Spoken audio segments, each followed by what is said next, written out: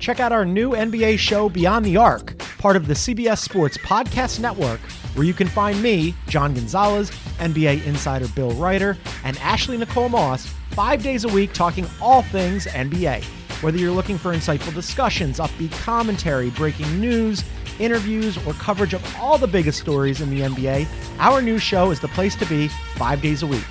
Download and follow Beyond the Arc on Apple Podcasts, Spotify, and wherever you get your favorite podcasts. Welcome into another episode of the Swamp 247 podcast. My name is Jacob Rudner, alongside, as always, staff writer Graham Hall. And Graham, a loaded episode for the people today.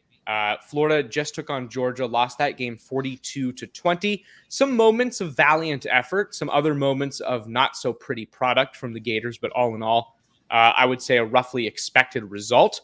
But before we can really talk about that, as we usually do on our weekly review podcasts, some big news out of the Florida program on Monday. Billy Napier announced that he had dismissed junior Jack linebacker Brenton Cox from the team. Cox was in his fourth year at the University of Florida, his third playing. He redshirted in 2019 after transferring from the University of Georgia, where he played for a year. He was in a starting role for the Gators, led the team with 8 tackles for loss, and had 2 sacks on the season. And now he is no longer a Gator, a move that he called in a statement a bit of a shock. But frankly, I'd like to get your thoughts on the decision to part ways with a guy who was playing a significant amount of reps for this team. And let's break that down before we break down anything game-wise. Yeah, this is a guy who I think arrived in Gainesville with a little bit of controversy considering what happened at Georgia.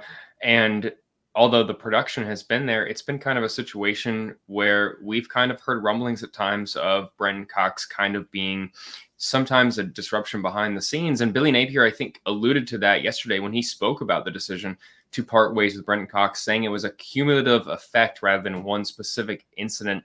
And I think that really is pretty straightforward here to the point. There were some things that happened, obviously, after the game that haven't been disclosed.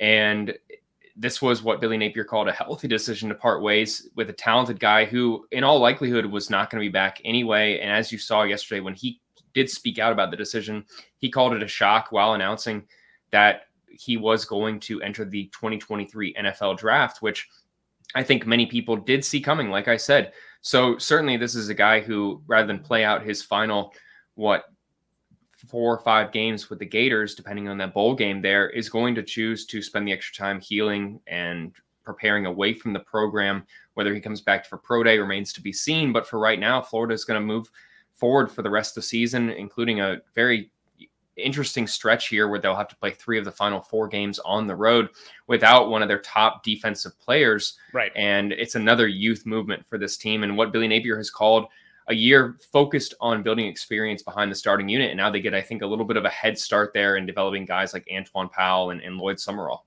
And Billy Napier didn't outright say it, but I will say on his behalf that this is also a year of growing the culture. This is a year of implementing a culture, an atmosphere that he thinks can foster winning football. Some of his former players at Louisiana have spoken about this, including guys who are now still his players, Osiris Torrance, Montrell Johnson. There is a culture that they've talked about that they were candid in saying Florida has not reached yet. There's a ways to go before they really meet the desired culture for Billy Napier. And it's something that Billy Napier has recognized. I don't remember exactly which game it was after, but I believe he made a comment to the likes of, we have work to do in terms of getting to the mindset and the atmosphere and the place from a mental standpoint that they wanted to be. And for that reason, I will not sugarcoat it at all. I love the move. I think that this is a decision that allows Florida to get closer to this desired atmosphere. Does it come at the expense of a guy who was a significant factor in terms of rep distribution at that position? Of course, there's no sugarcoating how important Brenton Cox was to this team, if for no other reason than the fact that he was a starter for all 8 games and he played a significant portion of the team's total reps.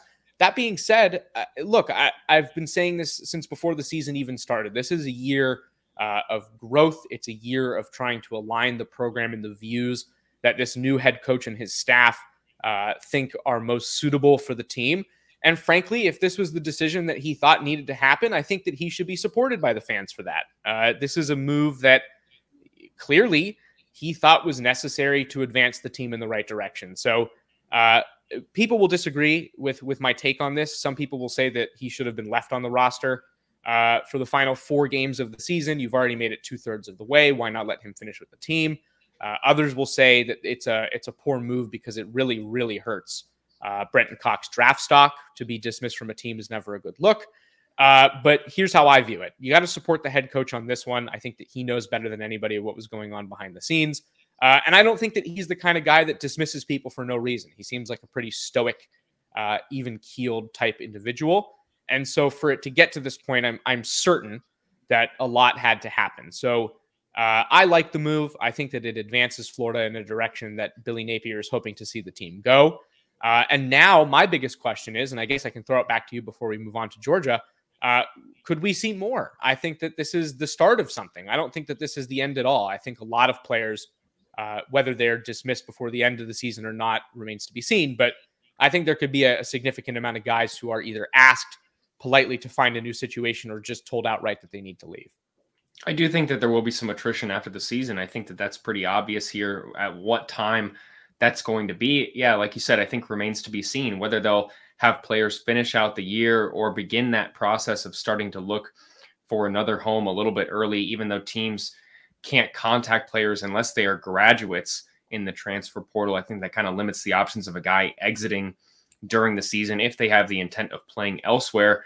With that transfer portal opening the first week of December, I do think you will see come that time by the end of the season, that attrition process continue to ramp up a little bit more. We've already seen guys like Brenton Cox leave the team now, and obviously Josh Braun a couple of weeks ago. And then even back in June, you saw Billy Napier dismiss 3 players from the team, or really a parting of ways, I should say. And I think that you'll see that process continue in some way, shape, or form in the offseason here moving forward. But I'm with you. I like the move for building the culture. I think it sends a strong message, whether Billy Napier's ready to come out and say that or not necessarily. I don't think you can really argue that. I wrote about this yesterday on Swamp 247. I encourage everyone to check out all of our content there. We have daily coverage of the Gators, including yesterday's news of Brenton Cox. And I wrote about that he was hardly the first Florida player to be dismissed by a first-year UF head coach. I know that the situations are entirely different when it comes to the details necessarily, but when Muschamp came in here and had a guy in Janoris Jenkins that had a couple run-ins with the law, including on a team that had outpaced really every other team in the country in run-ins with the law, you had to see a message sent there, I think, at the time, and it came at the expense of a guy in Janoris Jenkins who was a first-team AP All-American after the previous year, and they end up dismissing the guy. He does go on to, instead of being a first-round pick, be a second-round pick, but like you said, some hit to the draft stock there, Jacob, when a guy is dismissed, certainly. Right. And that is, I think, what we will see with Cox. But for Florida moving forward, they're going to have to rely on some inexperienced playmakers and keep doing what Billy Napier said, which was building the depth on this team moving forward into year 2. It's certainly an interesting scenario. I also just want to make clear, Josh Braun was not dismissed from the team. Josh Braun left under his own power to pursue another opportunity. But I think to Graham's point that we'll see a mixture of guys who are either asked to leave or told to go or whatever the case. And then a handful of players who just don't feel like Florida is the right opportunity for them based on how much they played this year or didn't. And that will lead to some roster attrition for good or for bad. Let's talk about what has already happened, though, as opposed to these hypotheticals. Let's talk Florida, Georgia. Gators lost that game 42-20. The 22-point difference in that means that Florida covered that 22.5-point spread. Although I will say that for a lot of this game, I would go as far as to say the vast majority, really outside of a 10-minute stretch, it didn't look as close as even this score would indicate. Florida went into halftime trailing 28-3. The only points that it scored in the first half came on an Adam Mihalik 52-yard field goal. And I want to talk about Florida's offense to start here, Graham. Not an inspiring first half, but I will say this. I thought that the first 10 minutes of the second half, where Florida managed to put up 17 total points, were very impressive. And they finished the game with 371 total yards, including 271 through the air. And Anthony Richardson was not intercepted in this game, although he did only complete 49% of his passes. I will ask you, Graham, for your evaluation of Florida's offensive performance in this game. Passing was fine from a yardage standpoint, not very accurate. Rushing netted just 2.9 yards per carry. So what was your takeaway from this one? Well, you just said, I think, is the biggest detail. And I had said coming into this game that Florida was going to have to run the ball effectively and consistently to remain in this game and break off runs of big yardage, whether that was in the backfield or having Anthony Richardson make something happen with his legs. And we said that was going to be very difficult because of how good this Georgia defense has been, not obviously for just this year and last year, but really for the last several years under Kirby Smart. They came in thinking that Jalen Carter may not play in this contest, and he ends up traveling and is able to play in a lot of third down packages in there, which really limited, I think, Florida's effectiveness on obvious passing downs, as well as getting a little bit creative. We saw some design runs on 3rd and 7, trying to fool the defense here into thinking that they were going to run a passing play, obviously, and then you see the halfback sweep or a draw play or a halfback delay, and you think that they're going to try and catch this defense off guard, and they weren't consistently unable to do that. So that was my biggest takeaway from an offensive standpoint. I don't think either of us really were high on Florida's chances of coming out here and ripping apart a defense in the SEC in a similar way to what Florida did up there in Knoxville a few weeks ago. I've said on this podcast time and time again that if I think that there's anything that's going to hold Tennessee back this season from being a national championship contender down the line, it's their defense. You know, they allowed Anthony Richardson to have the 3rd most total offensive yards in program history against the Volunteers. And I just don't think that Georgia's defense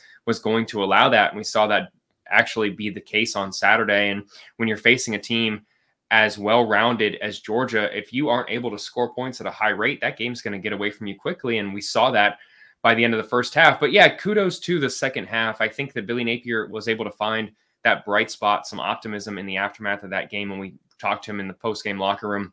The post-game media press conference, when he said that 17 points in the second half where guys stayed together, played resilient, weren't finger pointing. There was no animosity between units. The defense was winning the turnover battle, and Florida was able to actually capitalize in the red zone. I think that when you look at that, and on explosive plays, worth pointing out, I think that when you look at that, that is a building block for this team moving forward, not seeing them come apart at the seams when everything didn't go their way, mount a comeback, because you can build off that. I had said when I made my season prediction that if there was anything that was going to keep Florida from having a more successful year than last year, it was seeing how they did in the second half of the season when they have to face Georgia and Texas A&M here coming up, and when they've already had a pile of losses, how they stay together through the adversity. And I think that the second half there, especially in the third quarter, was a very promising sign for this Gator team.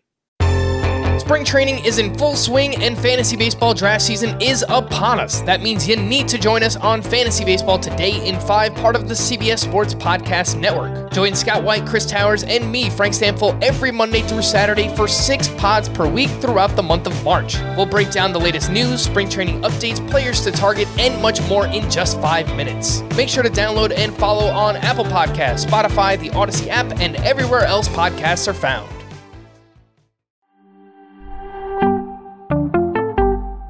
Greetings, Fantasy Warriors. I'm Heath Cummings, your guide to fantasy dominance on FFT Dynasty. Join me this offseason where mock drafts become epic showdowns and every pick shapes your legacy. If I was Adam, with the team that he's built, Will Levis makes so much more sense. And that's not all. We're peeling back the curtain on the future with our exclusive 2024 NFL Draft Prospect Profiles. Uncover hidden gems that'll elevate your roster to legendary status. Puka Nacua. After Cooper Kupp, we really have no idea who's going to get the targets. Keaton Mitchell of East Carolina, explosive speed is ridiculous. This isn't just a podcast, it's a playbook for champions. Subscribe to FFT Dynasty now, and together, we'll conquer the fantasy football frontier. Your dynasty journey starts here. And you want to talk about improvement, let's talk Florida defense. Look, Florida gave up 42 points, and that's a ton. And Florida allowed Georgia to pretty much do whatever it wanted offensively, especially in the first half. Totals on the game, Georgia picks up 555 total yards, 316 through the air, 239 on the ground, including a 6-yard per carry average. And then passing reasonably successful as well, especially to those tight ends, which has been an issue, as you asked Billy Napier about on Monday. That has been a problem for the Gators this season. However, I will say this, and it's going to sound weird. I actually didn't hate Florida's defensive performance in this one. And here's why. Georgia, I think, might have gotten not enough credit from some Florida fans entering play in this one. This is the number one team in the nation for a reason.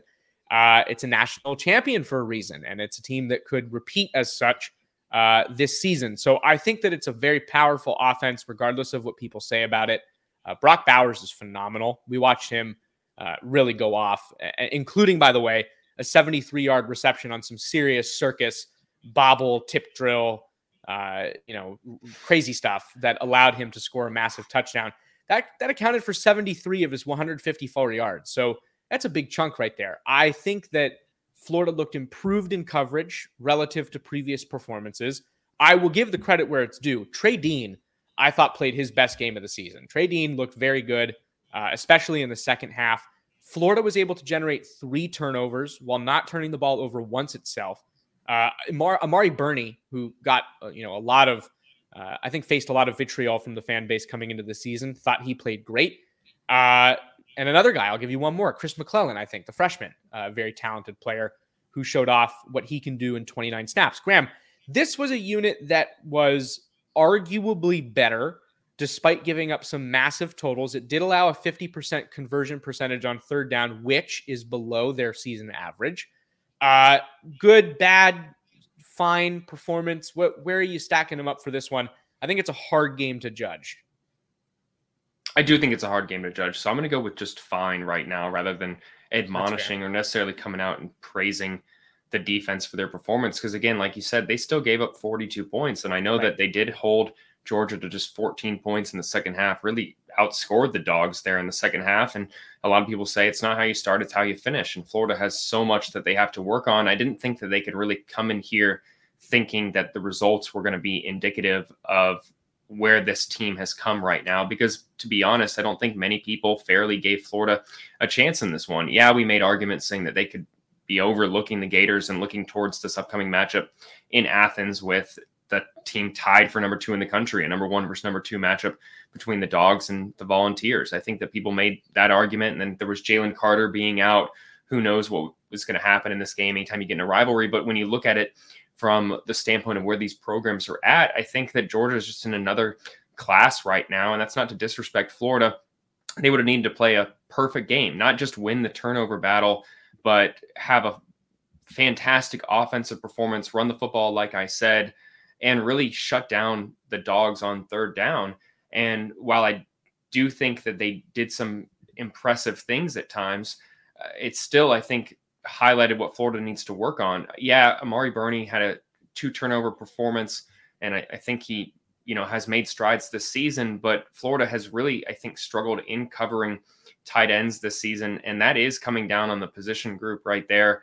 Florida's corners, I don't think, have been as impressive as we've seen in years past, even in Jason Marshall Jr., not to criticize him too much, but I think a lot of people were unreasonably, perhaps in retrospect, but were expecting him to come in and to be on a similar trajectory to Kaiir Elam, where he would emerge in his second year as this guy who maybe could be a first-round NFL talent in the near future. And I don't think we have seen anything yet, although I'm no expert in that regard. I don't know if we really have seen that type of performance out of him yet, where he could be labeled a lockdown caliber NFL defensive back in the not so distant future. So I think that overall is what we expected. We know the limitations at linebacker, defensive back, and along the defensive line. You mentioned a freshman in Chris McClellan.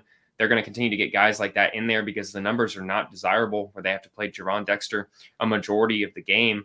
They really have to continue building experience on the defensive line, whether it's in Tyreek Sapp, Justice Boone, and we know what their issues are. So this was just a team that was completely overmatched in many ways, and to see them compete, I think, was still impressive. The third quarter was impressive. Anthony Richardson limiting his turnovers, not making any massive mistakes in this game. Those are all things that Florida can build off of moving forward, especially as they head into, not to get ahead of ourselves, as they head into a matchup against another team that is struggling in the SEC, having lost 4 straight. So if Florida can keep building on what they did in that game against a really top-notch opponent, I think that it's going to be promising, and they'll forget about losing this one to their rival if they can build off of the adversity. Yeah, I would also say that I was impressed with Florida's pass coverage specifically in the second half of this game. Florida allowed 155 yards on the ground after halftime. Huge number, not good. You can't allow 155 yards on the ground. It's probably the reason that Florida really couldn't fully get back into this game. It looked for a second like they might. It was a one-score game at one point, I believe 28-20 after Florida scored 17 unanswered points to start the third quarter. That's a good look if you are the Gators. But the reason I think it got back away from them was because they couldn't stop the run. However, take a quick look at the passing stats here. Florida forced Stetson Bennett to complete just 3 of 9 passes with a pick and 54 yards. I am impressed by that. I also would be impressed by the number that of Georgia's first downs in the second half, 3 came from passes. So that is a pretty promising stat if you are Florida and you're a team that has struggled in pass coverage so far this season. And again, I think that goes back to guys like Amari Burney having a very good game when asked to drop back into coverage. And granted, he gives up the touchdown to Brock Bowers, but that was as close to being a pass breakup at a minimum, if not an interception. I thought it was closer to being those things than it was a touchdown. That's a crazy circus touchdown. It doesn't really count in my opinion. So Burney was good. Dean was good. Florida played a little bit of man coverage in this one, not a ton, but some, which is not something we've really seen so far this season. I thought it was a good game. I think that, like you said, that was a good word. You said that this is kind of a launching pad. This is a stepping stone. I think that Florida can build from this kind of a performance and see kind of where it takes it. I would say, though, for Florida fans, that this is encouraging in terms of defensive performance, especially pass coverage with a secondary that's been kind of hit or miss. Let's look forward one more time, as we did at the beginning of the podcast, and kind of talk about now what for this Florida team. They lose Brenton Cox after Billy Napier decides to dismiss him from the team, a decision it sounds like you and I both thought was wise. This is a team that has struggled defensively outside of, about 10, 15 minutes against Georgia.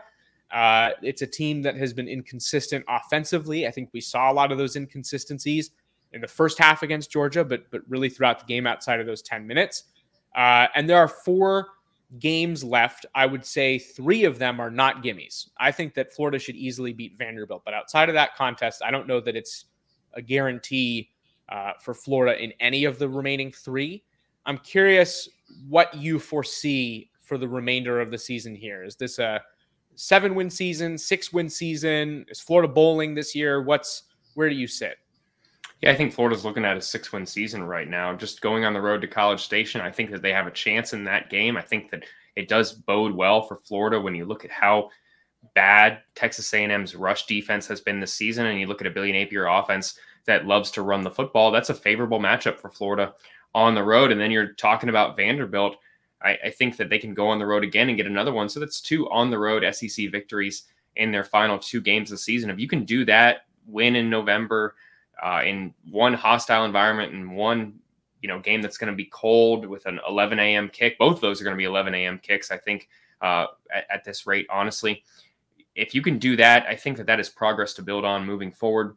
FSU right now is just a little bit ahead of where the Gators are, and they're favored right now going on the road to Miami. So I'm not ready to sit here right now and say that Florida's going to be able to go to Tallahassee and win that game against Mike Norvell and the Seminoles. So I think right now, if you end up losing that game to South Carolina, perhaps a team that was just ranked, I think didn't look great this past weekend, but could definitely pose a challenge to Florida here in that 4 p.m. time slot on November 12th. I think if you manage to go 2-2, possibly even 3-1, if you can beat South Carolina and Texas A&M and Vanderbilt, I think that is a much more impressive finish than we've seen in years past, especially if Florida can end up being 4-4 in the SEC. That's building off of last year's 2 wins in the conference play. So you have to look at that as progress, especially when people are going to be able to look back and say, hey, this was a difficult slate. It didn't set up favorably, and you end up winning 6, possibly 7 games with a win over Utah. I think that when you look at the full picture, that is a very promising outlook. How they're going to be able to do that, and if they can do that, we'll find out here moving forward. But to do it, they're going to need to rely on guys like Antoine Powell, Lloyd Summerall, who was out this past week, but they're definitely going to need to rely on Antoine Powell, to step into that role. He has played nearly 200 snaps this season, so it's not like you're bringing some guy off the bench who hasn't played at a high rate, but they may have to get guys like Jack Pyburn in the rotation as well. Either way, to get those 2-3 wins and finish with a winning record, the Gators are going to have to rely on someone with a lot less experience than Brenton Cox. I think that's fair. Call me crazy, but I like Florida's chances to maybe go 3-1 over this final stretch of 4 games. I think that the one loss could really kind of come in any of these games. But I think that with the travel schedule that Florida will have to go through, just with it's the end of the year, you lost an important player who was dismissed from the team. There could be more of that. I'm not saying that there is for sure, but I would think that it's a possibility. I think that we could see one loss for sure in the next 4. I think it's a difficult path to 4-0. That being said, I think if Florida can kind of carry that defensive momentum that we just talked about from the end of that Georgia game into its next matchup against Texas A&M, I like the Gators' chances.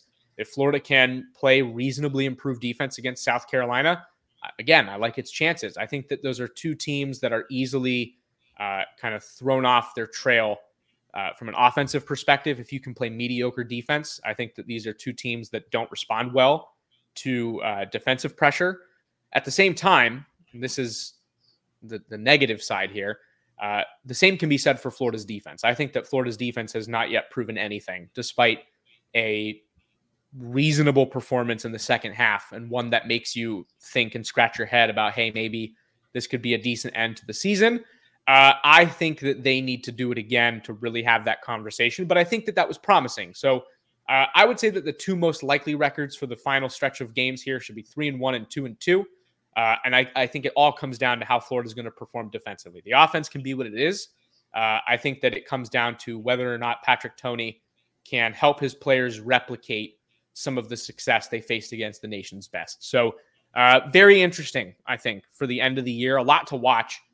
If you're a Florida fan, I know that some people are feeling a little disenchanted by the record and like they want to tune out, but I would say don't. I think that there's an opportunity to maybe learn a thing or 2 about this team, to watch for players who may or may not be back next year, and just to see how the staff continues to help their team improve, which I think they did this week against a very formidable opponent. So all in all, I think that this is a very weird positive, dare I say, for Florida after losing by 22 points to rival Georgia. And again, if you don't like what I just said, let me know in the comments on YouTube. And while you're at it, like and subscribe on this video. We definitely appreciate the support. We hit up 5,000 followers on our YouTube page, so we appreciate all of you who are interested in our videos. And of course, head on over to swamp247.com for daily Florida coverage. We've got football, basketball, and baseball.